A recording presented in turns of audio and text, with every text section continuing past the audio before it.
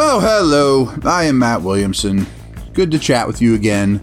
My article is up on the site talking about, well, you go read it. It got a lot of really good responses, and I'm making a case to take advantage of a very good tight end draft class. And go tell me what you think, because I've gotten a lot of good comments on it.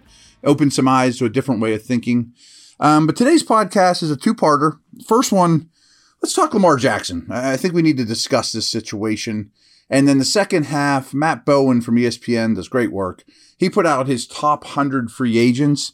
And I want to start at 100 and start working up at just some guys that aren't household names that would be, maybe 5 or 6 dudes that the Steelers should kick the tires on or could really be involved with. So Lamar, if you don't quite understand it, there's 2 franchise tags. They put the non-exclusive. And what that means for them is Lamar can negotiate with any team in the league. They can come up with a contract and he signs it. When that happens, the Ravens then say, okay, thanks for negotiating the contract that we couldn't get done. We will match that. And Lamar, that's your contract as the Baltimore Raven. And I think that's what the Ravens want to happen because they couldn't get the deal done. So someone else negotiated for us and we'll sign it too and we'll keep our quarterback. But if they decide, wow, that's not a contract we're interested in, then they get 2 first-round picks in return, which frankly isn't nearly enough for Lamar Jackson. But I think the Ravens' way of thinking on this is, well, we're just going to match whatever deal. Someone's going to negotiate a deal. We'll match it. 2 first-round picks isn't enough. Then we got our quarterback. And then you could still sign and trade him, I think, too. It doesn't guarantee that he shows up or whatever. But, he has a contract that he approved, but it's with his old team, not his new team. I think that's what the Ravens want.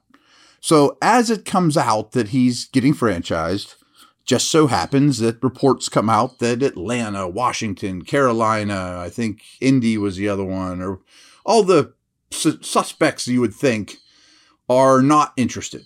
Nah, we're not going to talk to them. And my logic behind why they wouldn't is, why are we going to waste all our time with this guy when you're just going to match the contract? You just want us to do your dirty work, Baltimore. So I think by putting this tag on him as opposed to the exclusive where only the Ravens could talk to him, doesn't ensure that he's going to be a Raven, but I think it's a much stronger indication that he'll go to Baltimore. Now, do I believe all those teams aren't interested and aren't at least going to get in touch with Lamar's people? I was about to say his agent, but he doesn't have an agent. I don't believe that. I really don't. Now, I do think that there is truth to what I said, though, that why are we going to waste all this time and get our hopes up and Lamar signs the contract that we negotiated with him and that was a hard negotiation for Baltimore? Why is it going to be easier for us if Baltimore's just going to match it anyways? And we're wasting time and money and efforts and we could be doing other things to find our quarterback. I do think there's truth to that. However, Matthew Berry's very dialed in. You guys know who he is. I was at ESPN with him for 10 years. I saw him at the Combine. Great dude. And he wrote an article for NBC that he works for now about the 30-some things I learned at the Combine. Just things he picked up. And Matthew, coincidentally, maybe not coincidentally, is a lifelong Washington fan, Commander fan. And his first bullet point of his article was, is Daniel Snyder selling or not? And the second bullet point was, maybe Washington and Daniel Snyder kind of gives the league the finger on the way out and signs Lamar. And where I'm going with this is, it only takes one team, just like happened with Watson and the Browns, to give Lamar the contract he wanted, which is the Watson deal, plus $1 or plus 10% or whatever, or exactly the deal. Guaranteed contract.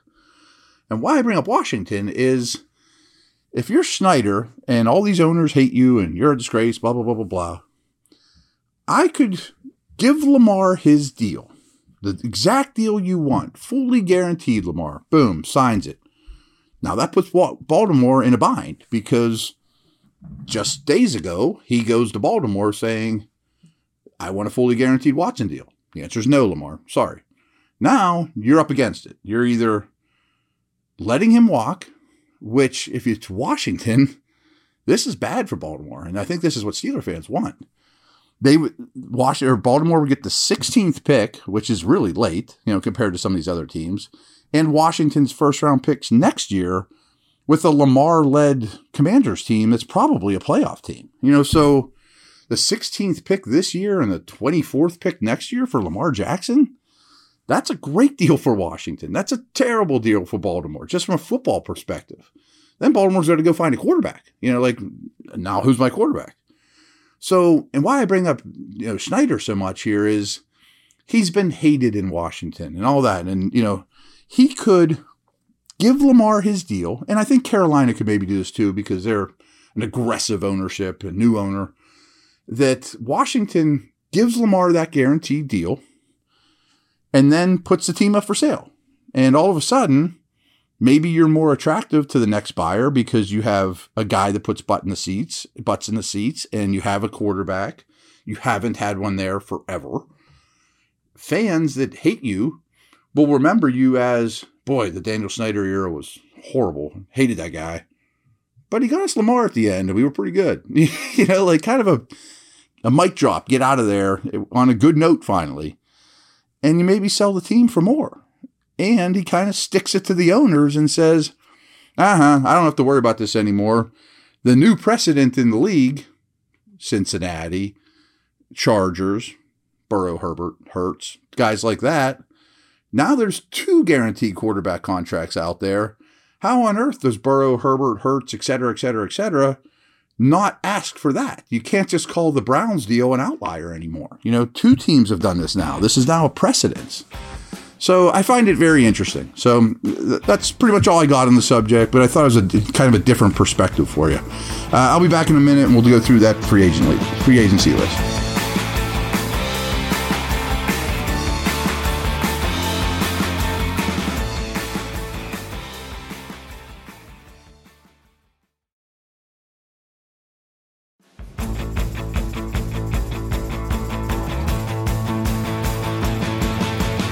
All right, so counting down from 100 down, we'll just pick, 5 or 6 names or wherever we come up with here. Gardner Minshew's at 100, just to give you an idea of how deep 100 is on the free agency market. He's a backup.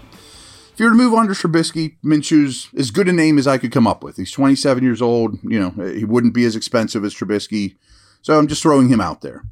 Devin Singletary's at 99. Nope. Austin Hooper, 98. Nope. Alex Singleton is an inside linebacker for the Denver Broncos. He's the 97th ranked free agent here on Bowen's list.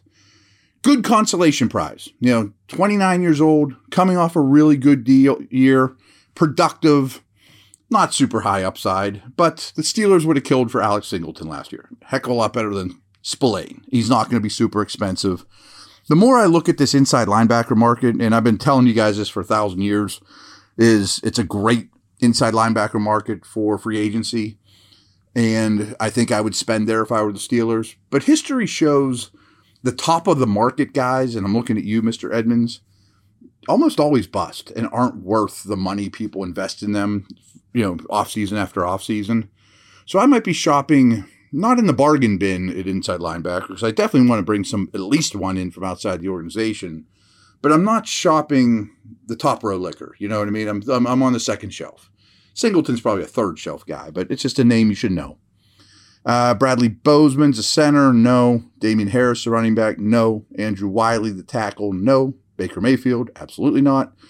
I don't think wide receivers in the cards for the Steelers in free agency unless it's 3 weeks after free agency opens and there's just a cheap deal out there.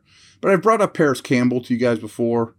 26 years old. He's been very injured, but he's coming off his best year. I really liked him coming out of Ohio State.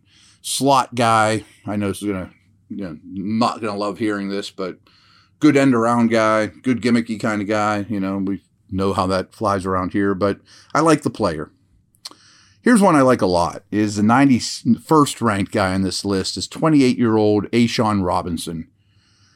He is like 6'4"-ish. 330, every bit of that. Run-stuffing, full-grown man. I mean, he is a load to move. I remember looking at him at the combine coming out of Bama. He looked like he was 30 years old then. He just has man strength. The man's double teams would be a massive upgrade. He hasn't really been a true nose, but that's how his style of game would be a massive upgrade over Alu and would make Adams your number 2. I like that signing a lot. I don't think it would be overly expensive. Number 90 is Kareem Hunt. No. Bradbury, the center. No. Denzel Perryman's on this list at 88. He's a linebacker for the Raiders. Charger before that. He's 30, though, and I've always kind of respected his game, but he's not the style I want. He's kind of a between-the-tackles, old-school thumper. Really plays hard. I mean, he had a pretty good year for the Raiders. Leader, well-respected. I just want a better athlete, to be honest with you. So it wouldn't be terrible, but it's not the best thing. We talked about Eric Kendricks the other day. He's 87th on the list. I would be interested, so that you can get my thoughts on him there. Hayden Hurst, the tight end, no. Robert Woods, the receiver, no. Jamal Williams, running back, no thank you. Marcus Epps is 27-year-old safety for the Eagles. I would rather go the Edmonds KZ route, and I think Epps might be a little more expensive than those guys, but he has versatility and would be a good complement to Minka. Maybe, if he's out there a week after free agency, I would consider it, because with 2 safeties up, maybe you don't bring your own back and you go outside the team. Another linebacker that kind of fits the Broncos mold we just talked about is Cole Holcomb from Washington.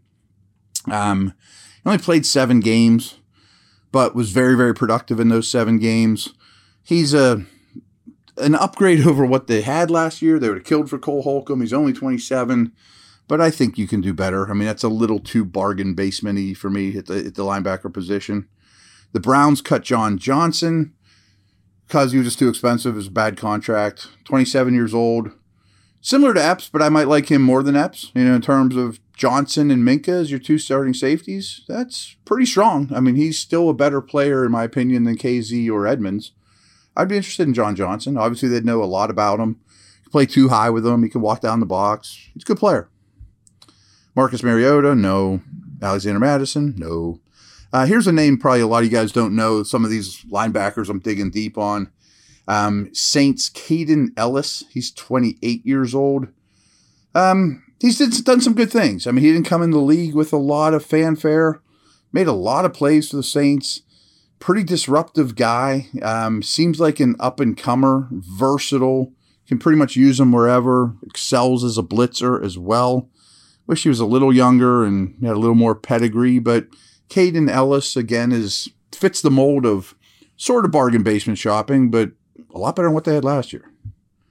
Do a couple more here. Andy Dalton's a no for me. Melvin Ingram's a no. Juan Thornhill would be in that same. Some of these safeties are kind of piquing my interest a little bit because I didn't think they'd go down this route. It's just, if Edmonds and KZ don't work out, you could upgrade with Thornhill. You could upgrade with Johnson. Thornhill's only 27 years old. He has a lot of versatility to his game. More of a coverage player. Has a little bit of a corner background. But you match him up on Mark Andrews, things like that, he would be pretty useful. So he's number 75 on this list. Jermaine Illuminor is an offensive tackle. I think you're not shopping in the tackle market of starters. Justin Houston, we've talked about him before. That interests me. 34-year-old, productive dude. He's had a lot of sacks in his career. Could pretty much be a depth dude. It'd be much like the Ingram signing was designed to be, but with a different guy that you would hope works out better. And you can usually find these 30-plus-year-old edge rushers that are productive, that know how to get it done in the league at a reasonable price, because they're spot players. Taylor Rapp's a safety from the Rams. I'm not quite as big on him as those other guys. He's only 25, though. He's a good player. Again, he'd be an upgrade. He's better than the 2 Steelers, that are hitting free agency, but not by leaps and bounds. Wouldn't want to overpay for him, but I doubt the Rams bring him back. So there's a handful of these safeties. If the Steelers don't bring back their own, that there would be just fine. Last one I want to talk about here is Kaiser White, inside linebacker from the Eagles. And maybe we'll do this tomorrow. Maybe we'll go from like 70 up, because there's a ton of names here. He's 27 years old. He really runs well. I mean, he's a little bit undersized, White, and that he was kind of a safety turn linebacker type, but made a lot of plays. Both the Eagles linebackers are hitting free agency, and both would be upgrades here. Both are ascending players, but White's not talked about enough, and I'd be fine with the Steelers bringing him in. So I don't think he'd cost a ton either. So a lot of names here, and maybe we'll do this again tomorrow, depending what else is popping. But for now, we will hang it up. Over and out.